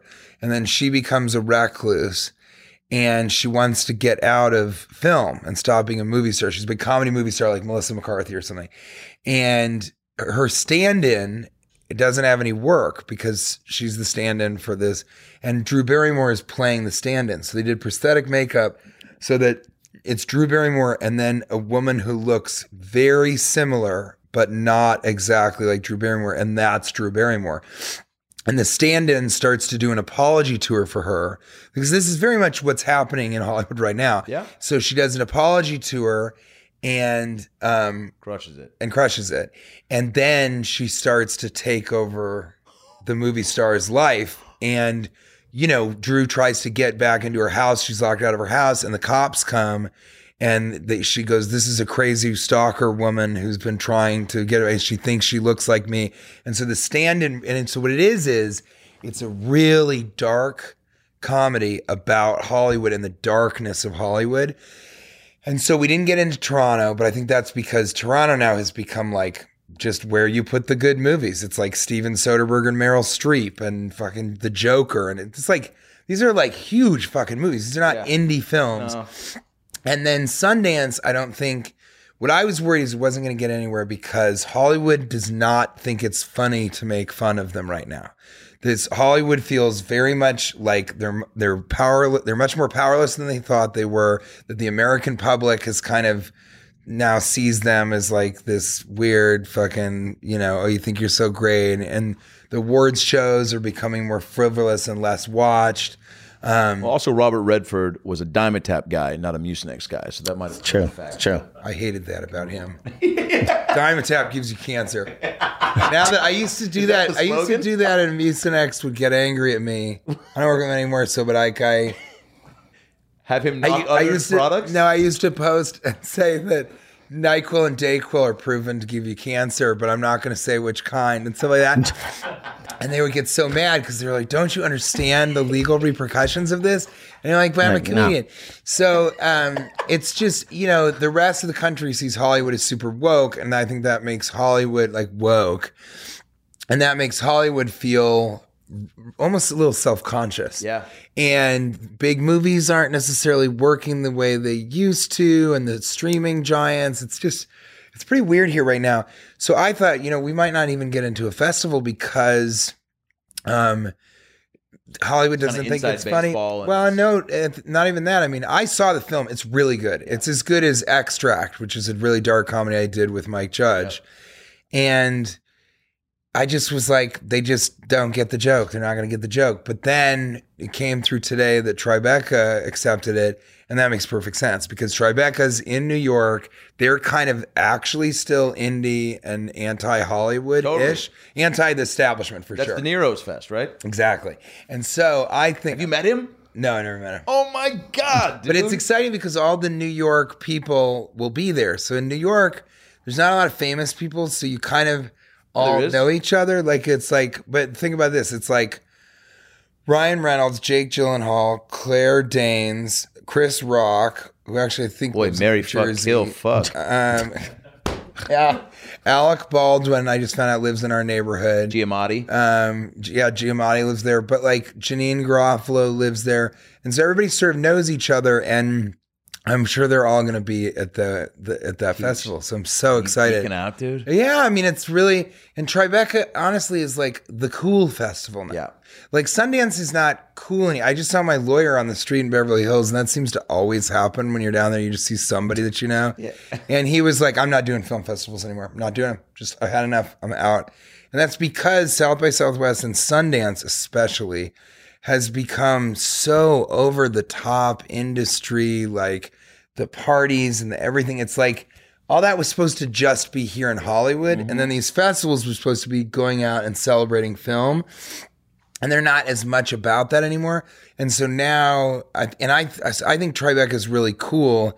And I didn't even really think that, I just thought we were submitting to to Sundance, South by Southwest, Toronto, Cannes, and then whatever the other famous one is. But Tribeca is much cooler. It's much smaller. And it's really the vibe. It clicked today. I was like, that's where people should see it because those people will be like, yeah, Hollywood's really... Not that it's fucked, but it's like it's being really mean. And actually, I'm going to say the media in conjunction with Hollywood is being like really mean and nasty. And that's what this movie is about. It's about how people just, the media especially just wants to tear people down, to let them grovel, to be built back up, to be torn down again. And that, and Drew Barrymore wants to get out of the business. So she's incredibly successful. But after this happens to her, she says, this isn't what I want anymore. I want a regular life. And I think to double back to why I actually am so successful in film and television is because as a stand-up, I wasn't after being a famous actor or a successful television. That's why I left Silicon Valley after 4 seasons. I was like, I don't want to become Ehrlich. That's not what I was after. That was a great show. It was awesome, but I want to do film. And most of all, I want to move to New York and do stand-up and be around Kate, who's an installation artist. Her world is in New York and in France. So that contributed. Yeah, that a lot. I mean, I think that's what I say on stage. I'm like, I moved in part for love, and then also because Never a wrong move. Never, and also because I want the possibility of being a great comic, not just a really good one, and that gave me a lot of power in auditions. So what I did was, and that's what the movie is about. Is kind of somebody saying like, I don't need your concept of success to be happy. If you think that being a huge movie star and having all these things makes you happy, it does not. She wants sort of a normal life. And that's a really interesting movie. And it's also a really interesting thing to say right now. But it's a full on attacks the culture of Hollywood and the media as they are. And it was ironic to be in it because I'm playing her manager, and it's a really dark character. And I've had experience, obviously, with the media just coming after me and Hollywood kind of being like, he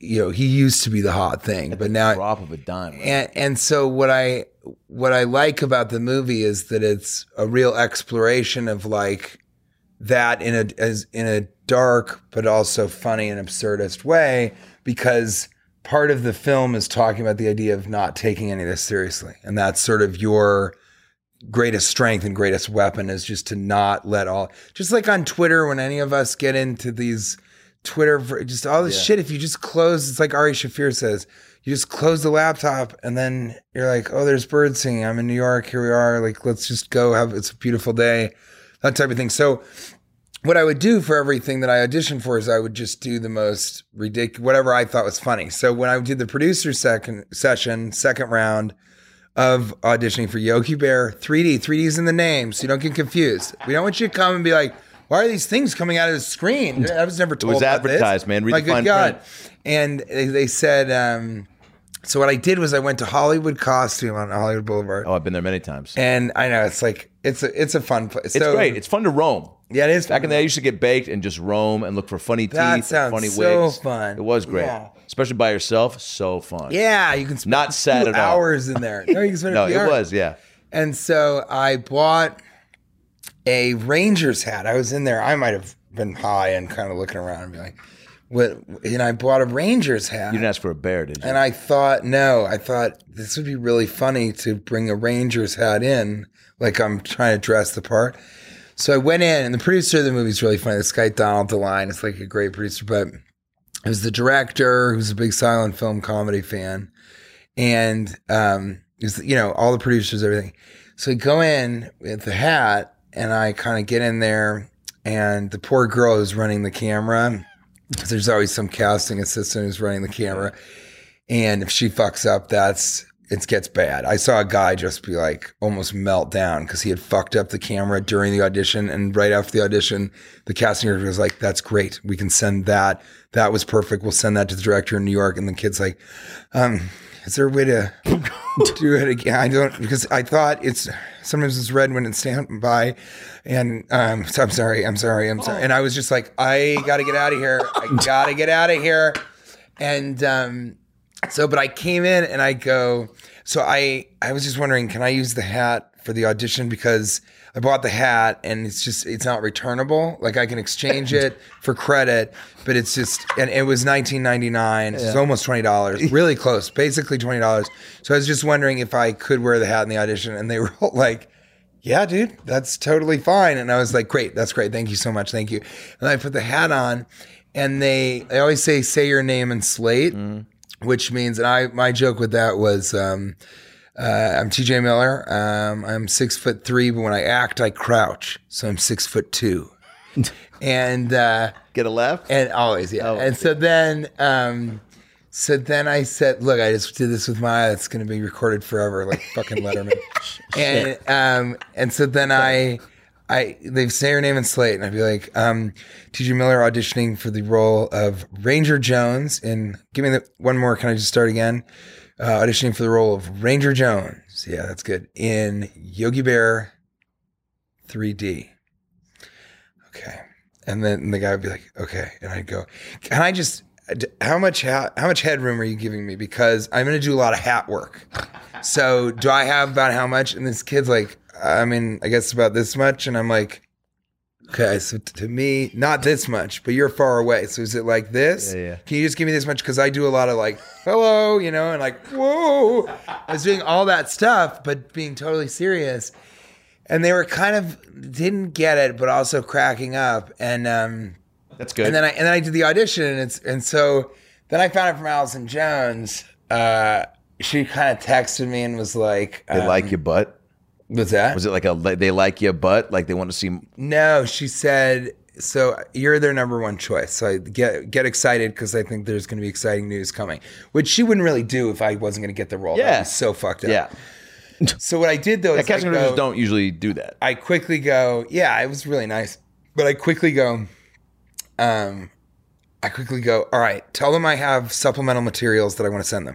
And then I called my agents and my managers and I was like, call them and tell them that I want to send them a video because I want to give them a really good idea of me in this part. And then I called Hollywood Animal Ranch, rented a bear. It was cheaper to go to the ranch. Rented an actual grizzly bear, like a 600-pound grizzly bear. And then I went and I did the audition with the bear. And the director of Mashup shot it, and it's really good. But the thing is so they said, they were like, so are you scared? And I was like, no, it's a Hollywood bear. And they're like, but it's still a bear. So be careful. And the way that they get it to do things is by giving it a mushroom on a stick. And I said at one point, I go, so I'm going to hand him his sides. So can he is there a way he can hold the sides? And they were like, no, he's a fucking bear. Like they just thought I was the craziest human being on the face of the planet. I'd spent all this money to come and do an audition with an actual bear. Can he And cold I'm read? asking- Right, exactly. What's his, he doesn't have an accent or anything, right? He just doesn't sound Canadian or anything like that because this is an American movie. And, and so I said, okay, so let's do it. And we shot it. And you obviously kind of only have one chance at doing it. So we should play it for Mark, people. Click on that bottom link. Yeah. That's got to be it. Scroll down. Yeah, it should be on YouTube. We ripped it and put it on my... On your website? Yeah, go up to we the top and definitely click. have it. Right here? Yeah. No, that's Zimbio. No. Go up to videos at the top. Yeah, just go to videos. Right? There it is. There it is, right there. On Boom. Vimeo. It really is one of the great jokes I've ever done in my life. TJ, I remember I was like, oh, this guy's next level because nobody thinks to do shit like this. Yeah, it was really... Let's make it big and let's hear it. Can we hear it? I think so. Hold on. Sam?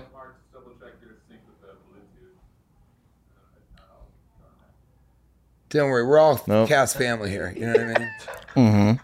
Keeping it fam. This is like watching someone figure out their phone and their AirPods. Whose computer is this? Yeah. Wait, really? There's a cash product. Wait, really? Mark the A plate. Is it? Okay, hold on. I don't know why this sound's not working. No, we should. Will the people be able to hear it? No. No, hold on. Because, like I said with my mission statement, it's about the people. This is not working right here. I don't know why. Was it working earlier? Not really. No. That might be a setting on your. Well, while they fix that.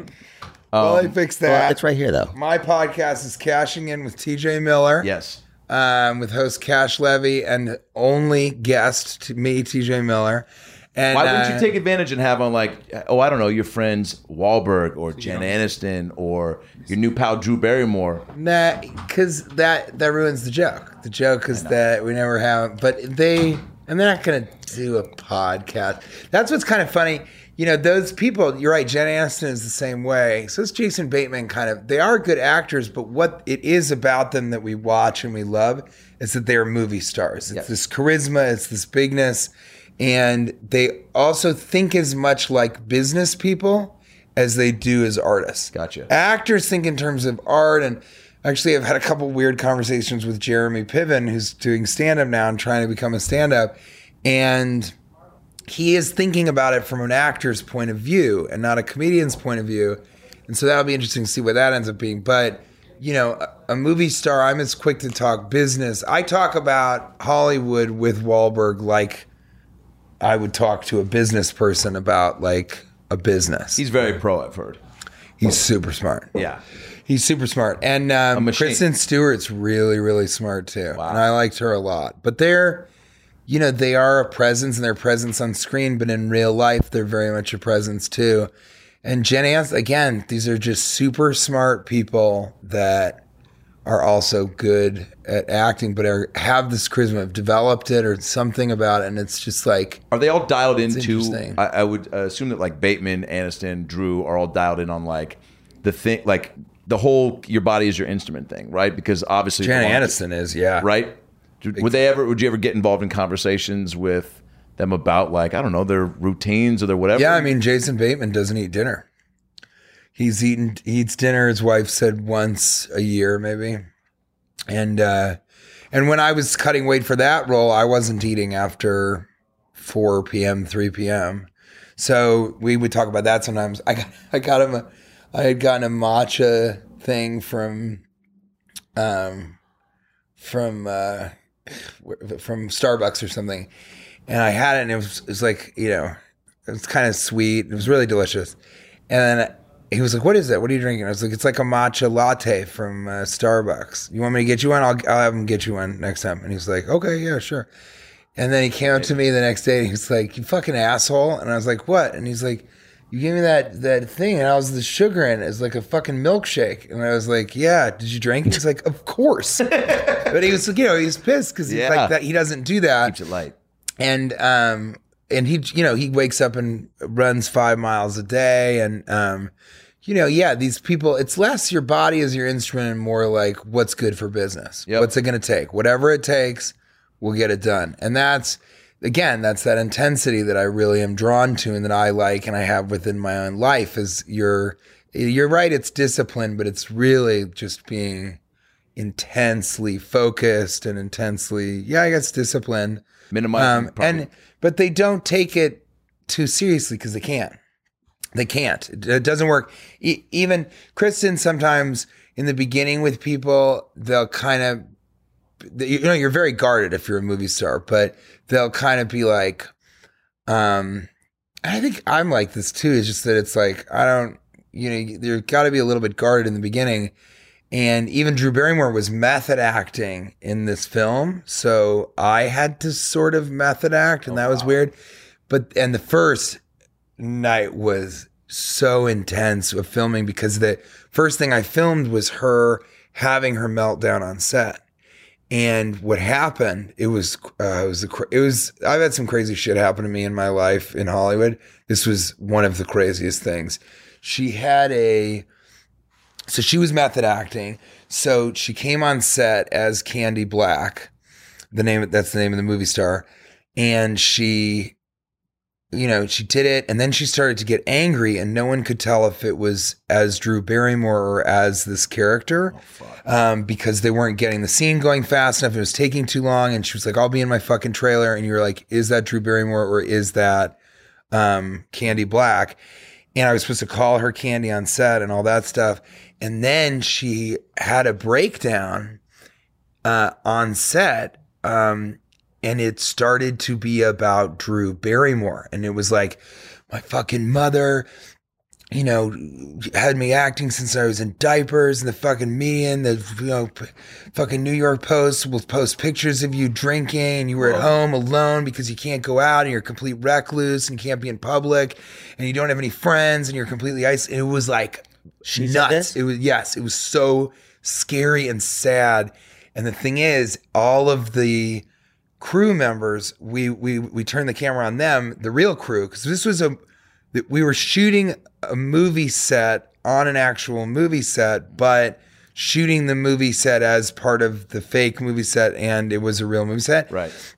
And she was freaking out and melting down, and all of the crew was like, what are we supposed to do? You know what I mean? And somebody's filming her with their phone, and she noticed that they were filming and started losing her mind on this kid. Yeah, of course. And but that's Same in kid the, who held the that's in camera the for movie. your He was audition. supposed for Cloverfield. No, yeah, that's right. The poor casting assistant. But he was holding it, and the director Jamie had told him to hold that because it's part of the movie. But when she saw that he was doing that, she either thought that he was actually recording the Drew Barrymore stuff, or was just method acting and just like lost her fucking mind on this guy. And then I, as the manager, come in and try and like calm her down. And I'm almost getting the hair standing on the back of my neck, because I had to then become and actually manage this situation, which had become a meltdown. And I started yelling at the crew and being like, you guys don't fucking know what this is like. And I know 10% of what this is like, but I don't. So that's the joke of the manager saying, I make 10%. I know what it's like, but it's also real that TJ knows only. Drew Barrymore went to rehab when she was 13. She's constantly had the media just try and destroy her. And so I, as TJ Miller, really only know maybe 10% of what it's like to be Drew Barrymore. So that got totally weird. And then at the end, we yelled cut, and she was so deep into this thing that she just held me and was just crying and like saying, I am so sorry that all of this happened to you. And I know I'm one of the few. And it was like, whoa, what is going on? Whoa. So it was really a meta strange experience for me. But then, like, 5 days later, it was super late, and yeah, she's still method acting, but she would sit down and be like, so what are you doing this weekend? And I'm like, I don't know. I do stand up. So I think we're leaving on Thursday night. She's like, is the stand up fun? And I was like, yeah. She's like, that's so cool, because you have your own kind of thing like that. Yeah. I was rehearsing last night, and you suddenly realize, like, this is just a thing that she's incredibly good at, and she's really smart. She's a line of cosmetics and all that stuff. Yeah. She, so once you're able to let your guard down, once she had that and she knew I would be serious and there for her and all that stuff, then you're kind of just with somebody who's not like, okay, I need to get in my space. You're kind of with somebody who's like, yeah, this is cool. I love, like, It is surprising Jamie's stuff. when you become like the voice of reason. You go, I'm like the grounded person now. Yeah, right, Yeah. exactly. And she sort of said this interesting thing where she goes, it was more her going like, I like Jamie. She's really, really smart. I loved Russian Doll. And she just started talking about why Jamie was such a good director and such a good choice for the script, and why she chose the script. And so you're seeing both a business person and an architect of their own career. And then also, the second they roll camera, it snaps into just being this powerful tour de force. It was a real trip. Dude. So I'm so excited about the film, because Me her too. performance in it is like super funny, and it gets like about 2/3 of the way through, it gets dark in a way. You're sort of laughing, you get what it, and then it gets dark in a way that's like, is this going to be some single white female shit? Like it's that, Do you feel like gonna it be flexed your acting chops more so than you have in a minute, as far as like? That was a pretty intense Yeah. couple or night, certainly. That was an intense couple days with that specifically.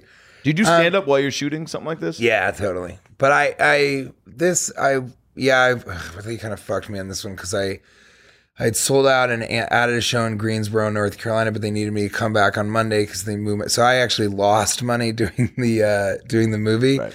But I think that Paid dividends for sure. but I think that it's yeah, that's what you're hoping. But you also, That's the thing. I don't take it that seriously. So I'd rather be doing stand up at night. And then that reminds you, like, no matter what happens tomorrow on set, these like 50 people thought I was funny in this basement in New York City. Where do you hang out in New York? It's worth it. Like, hang out or do spots? Spots. Greenwich Village Comedy Club downtown. Then the Comic Strip on the Upper East Side is my like home club. And then I do Dangerfields because that was the first place I saw somebody do. It was Artie Fuqua, and he came and he did a set, and he asked to be bumped forward because he has a later spot, and he was late from the earlier spot. And in the lobby of Dangerfield's Comedy Club, I was like, wait, you can do like 3 sets and 4 sets. And I was like, being a stand-up comic in Manhattan is the coolest job that any human being could ever have. So I do spots there, and then 2 New York comedy clubs and Gotham I do fairly regularly. Yeah, it's my favorite.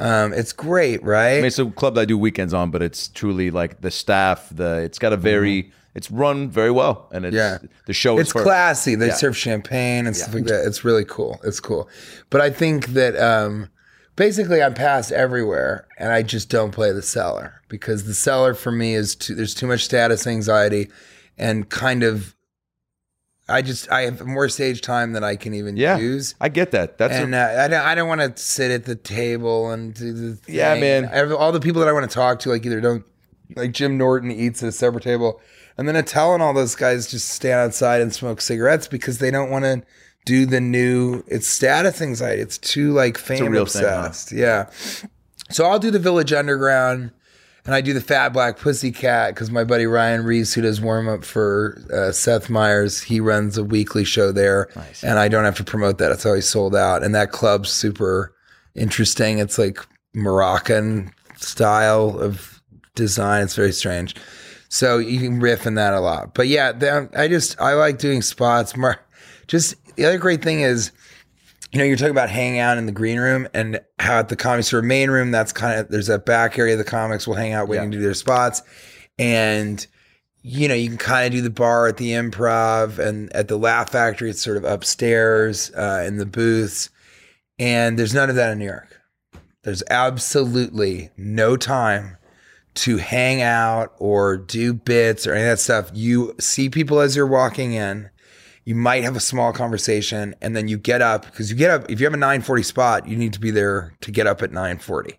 And so then you get up, you're running from another set, you get up immediately. As soon as you're done, you say thank you, grab your money, and then run to the next spot. 20 somewhere else. And then I usually end at Greenwich Village Comedy Club, because that's my good friend Dustin Chafin kind of runs that club, and we tour together. And he's got a great podcast also called I'll Leave You With This. And he, I like him. He doesn't really drink. So the end of my night is not really like, let's party. It's kind of more like post-mortem on the night, how the show went for him. And then I live like 6-minute walk from there. Wow. So then I just kind of go home, and there's a couple spots. There's this place, Fort Charles Prime Rib and Minetta Tavern right next to, the Comedy Cellar. Those places will sometimes stay open for me, or have a hamburger or prime rib or something set aside. But if I'm cutting weight, you can't eat at night. So I might hit a spot on the way back, but usually Kate's at home, so I just go back there and we just chill. It's great. I mean, it's very impressive, the healthy mindset that you've like developed. And I feel like you've always had, but like, sounds like you've really locked in on what you want to do and who you are. Yeah. And strategically making like the end of your night like that is very, dude. And I mean, it's easier said than done to not fall victim to, and I'm sure like when you were out here and you're just rolling, like the things and experiences you got to like soak up and be a part of and probably turn down and not turn down. It's tough to like get to a point to where you're just as centered and focused as you are right now. Manhattan helps a lot because it doesn't feel like I'm here. It feels like I'm in a different country, like a different world. It's very strange, and it's very nice. And I never run into, all my friends are in Los Angeles, but because I don't do any of these rooms except for the Laugh Factory and the Improv.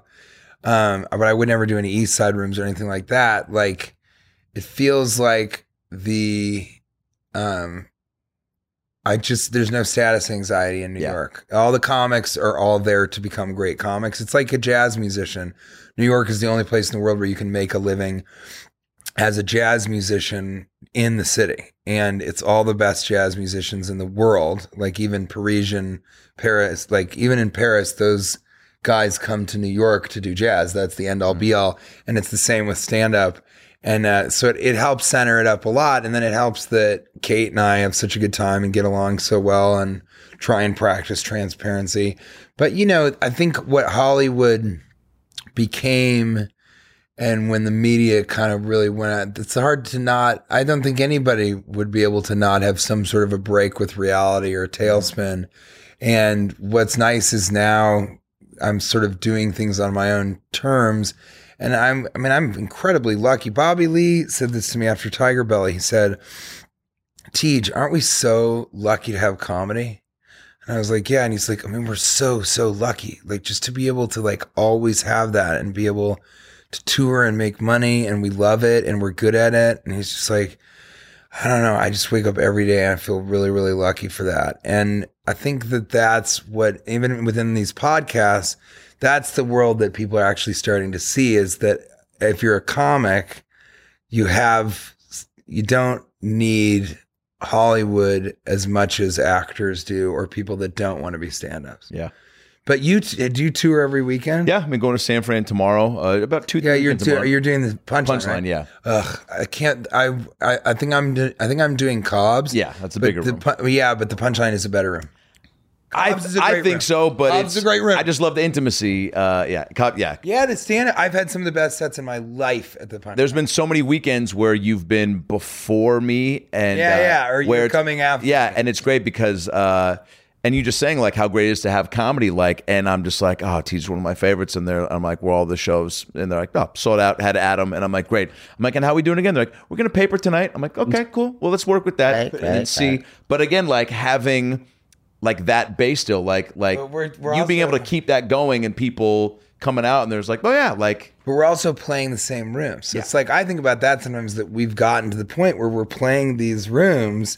And I think if you told us at the Ha Ha Cafe that we'd be crisscrossing and paths all over the United States. That's very cool. It's pretty amazing. And just to plug this, I'm announcing an international tour. Whoa, finally, by on the way. TJ Miller does not have a website.com. Still. I do pretty well in Scandinavia. And Right. so And Sweden, I heard you talking about, is like a big. yeah, we're all of Scandinavia, truly, but it's like, this is all over. This is in Berlin and Zurich and Vienna and Athens, Greece and Madrid and Portugal. So I'm doing all of that. And then I'm doing the Avignon Theater Festival in the south of France, where Kate just did an installation art festival. So she's really big in France, which is very strange. You gonna bring her on But she used to open for me. She would do sort of absurdist, she would do a couple of real songs, like big band standards. And the audience would be like, oh, this is cool. It's a different speed. It's like and then she did a cover of a YouTube meme, which is it's the song like, that starts off, you were working as a waitress in a cocktail bar. Yeah. When I met you. Yeah. And she sings the whole, but she sings the whole song with just that line. So she's like, in the chorus, she's like, you were working. You were working as a waitress in a cocktail bar. Yeah, you.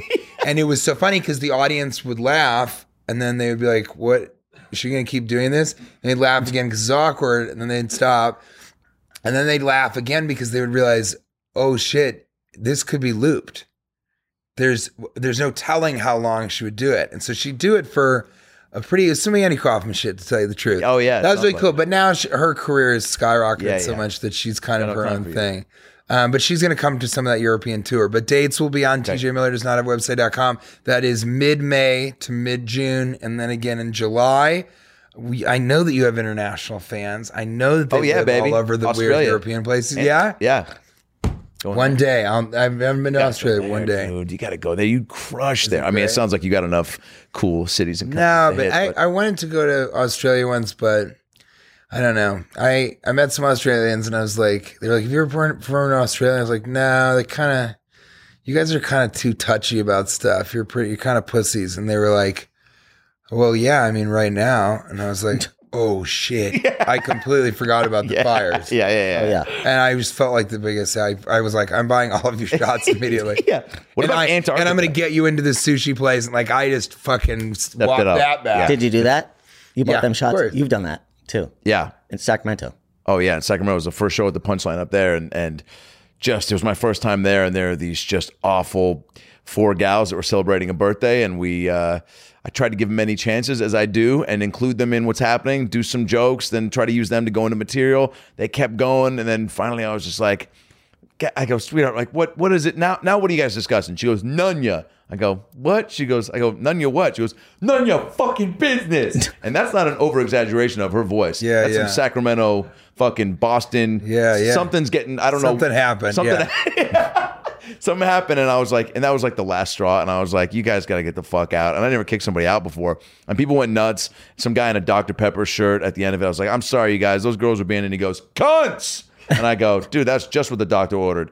And people couldn't see he was wearing a pepper shirt, so then I had to make him stand up and show that that's what he was wearing, that's so that funny. the joke could translate. And they all laugh because they are all given them so chances. pissed at They were on my yeah. side. I give totally. them with kindness, so that there's I have jurisdiction to slam them. And then, it was probably maybe 160 people in a 350 room on a Thursday. So I was like, you know what, fuck it. I was like, you guys are all still here because nobody left, and I bought them all shots. And you did? Yeah. That's awesome. It was about maybe $400. It's like You're I such a didn't even- nice guy too. I heard that at the Roosevelt, like on Tuesday or something, you shredded some heckler. Oh, yeah. This was Christina Shams today. Oh, yeah. She was like, Megan O was there. My best friend Megan O, Oh, cool. and she's plays with CJ Sullivan because I know him from Chicago and I Nice. tour with him.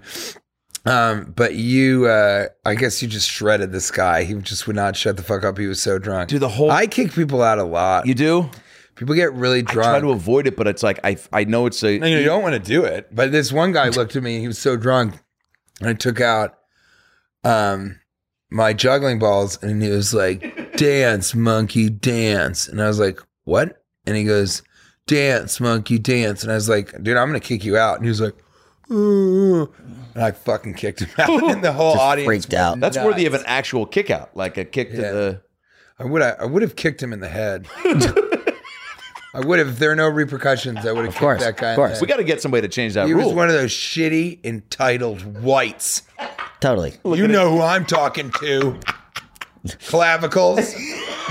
That's your new Dude, nickname. this is so fun. All right, we got to wrap this up. I was going to ask you one just amazing, intense story, but you covered it with that Drew one, and thank you Yeah. for sharing that, by the way, because that was fucking inspiring and amazing. Yeah, that and was awesome. about the last night. Yeah. Because I was going to say, like, I don't know how often you look back and go, oh man, Spielberg, Michael Bay, Mike Judge, Wahlberg, Aniston, Paul Rudd. Like, it's crazy to me the amount of like heroes I feel like you've gotten to jam with, and it's only and it's continuing to go.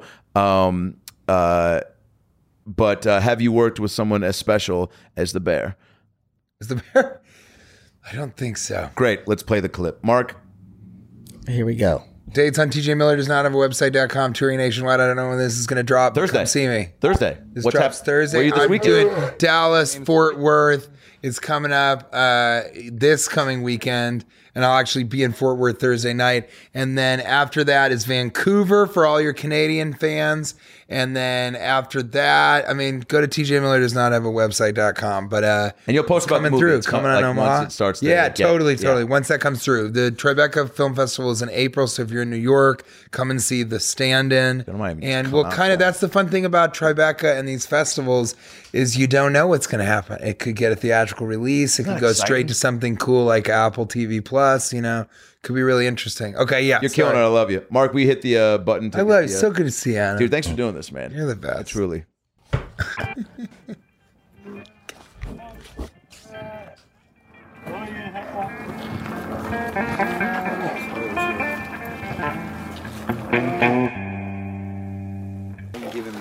So obviously you've seen what I can do in the room, but now I'd like to give you more of an idea of what I'm like interacting with a real bear for this audition for Yogi the Bear. And I said, I was like, will he talk back to me? And they're like, no.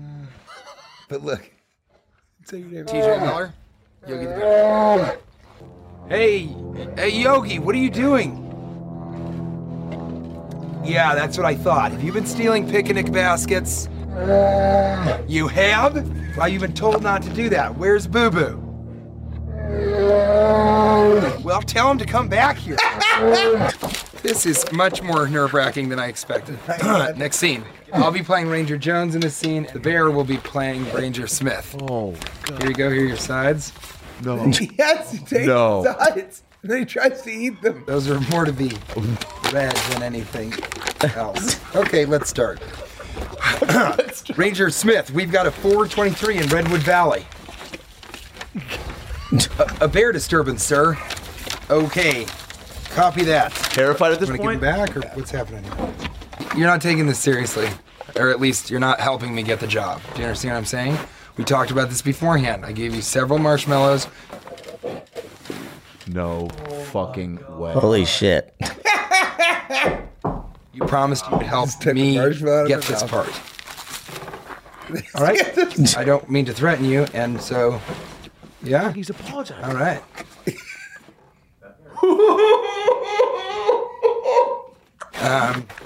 Hello. He keeps raising his hand to say hello. All right, here we go. Ranger Smith, I just wanted to say I'm sorry. I want to be in charge so bad that... No, hold on now. Wait. Okay. But because I need them to read my part of it. So, okay, let's just improvise, shall we? Why are you... Okay. Oh, God. Didn't we have a discussion about sexual harassment on set? Yeah, dude, feed him. Okay. Payment time. Are you going to change the stick? Or no? Are you going to change the stick? It's so funny. Using the same stick. Did you go out for Zookeeper, that Kevin James thing? Or yeah, I didn't get an audition for that. We're shooting the shit in between takes now? Yeah. Did you get an audition for Kevin James Zookeeper? Oh, my fucking There you go. TJ Miller, ladies and gentlemen. Thank you, guys. Hell yeah. Love you.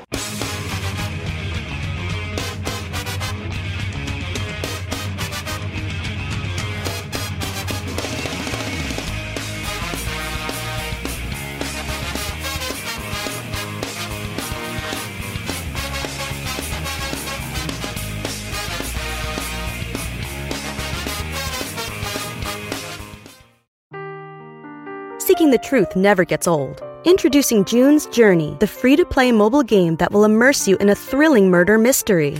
Join June Parker as she uncovers hidden objects and clues to solve her sister's death in a beautifully illustrated world set in the Roaring '20s. With new chapters added every week, the excitement never ends.